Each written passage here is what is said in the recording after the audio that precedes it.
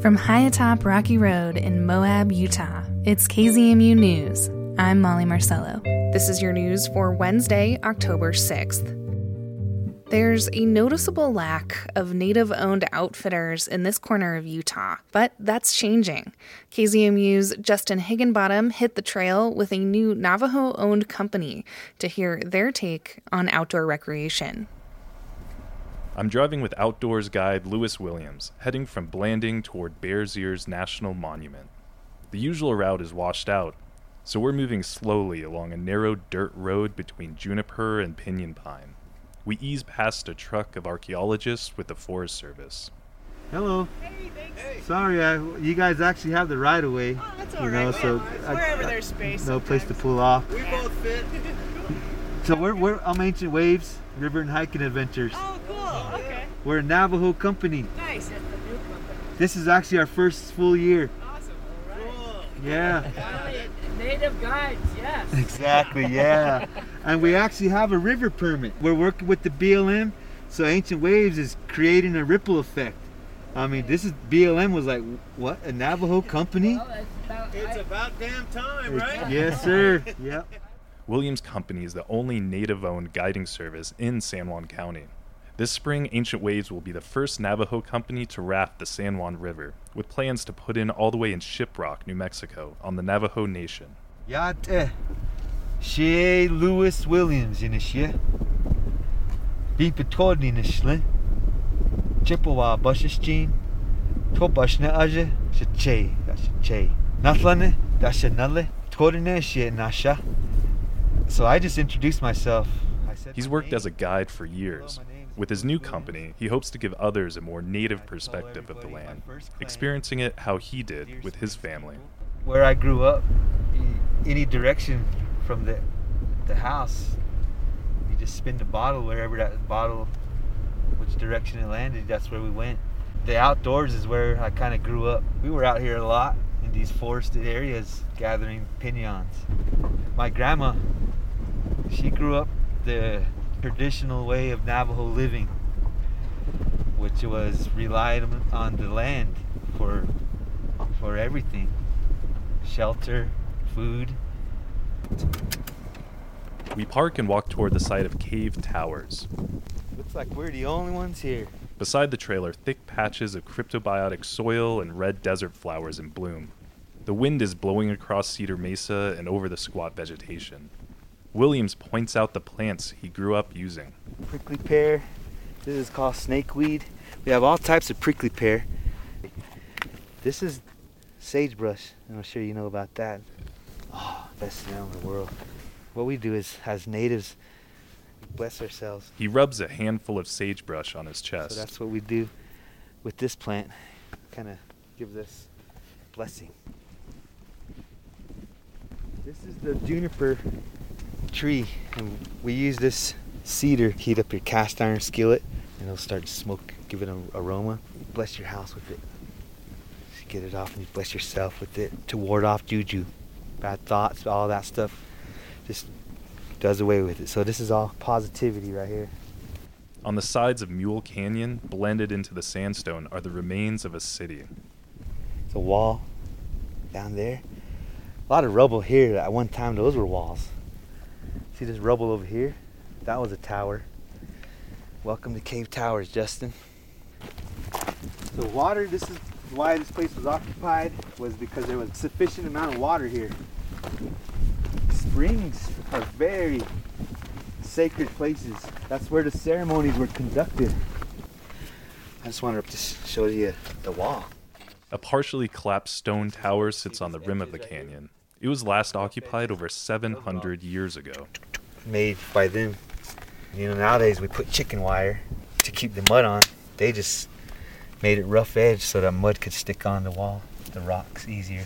On his tours, Williams will talk about geology and ecology and history, but he also hopes to share a spiritual side of the land, telling native stories around a campfire, eating Navajo blue corn, squash, and beans, things he learned from his grandmother. I love to share our culture, just like my grandmother did. So I have to say, it was passed down. So it was instilled into me to share and to share with others the knowledge, the knowledge of the land, which in return benefits the land. There's a term, hajon. My grandma and the way she grew up involved hajon. So hajon is the interconnectedness between nature, your mental health, your physical health, and general positivity, like good vibes. You can catch Good Vibes with Williams by booking a tour with Ancient Waves through their website or Facebook. He also runs Heat Dine Homes, which delivers things like firewood to elderly and remote tribal members. You can donate to that on his GoFundMe. Justin Higginbottom for KZMU News. Utah organizations are working together to find affordable housing for Afghan refugees. Emma Fates, with our partners at Utah Public Radio, has more. This month, Governor Cox announced that over 750 Afghan refugees are coming to Utah. Some of these refugees will arrive as early as this month. In preparation for this, the director of Utah's Refugee Services Office, Asha Parekh, says the governor brought together the state's critical players in refugee issues and broke them up into different work groups. One of the groups, she says, is focused on housing. We are all very acutely aware of the lack of available affordable housing in our state. Solving this problem for refugees involves a number of different organizations, including Utah's 2 resettlement agencies, Catholic Community Services and the International Rescue Committee, as well as the Utah Apartment Association. Executive Director of the association, Paul Smith, says they reached out and landlords responded. When I first sent out an email asking landlords if they could help, I got hundreds of replies and over 20,000 units. The owners of over 20,000 units said, we'd love to help if the timing lines up. Smith says they will receive 1 week's notice of refugees' arrival. The hope is that vacancies open up with these pre-committed landlords, and refugees will have a place to live before they even arrive. It's a collaborative effort of a lot of people, Smith says, but it's Utah's turn to give back. Well, Utah is a culture of generosity, and because our pioneer founders were also displaced from their homes, we know what it's like and we can relate. Parekh says helping refugees resettle in Utah not only makes us better people, but also enriches our lives. They come here with a strong sense of community. They want to give back. They participate and support each other. They really believe in many people, despite all the stuff that they have gone through in life.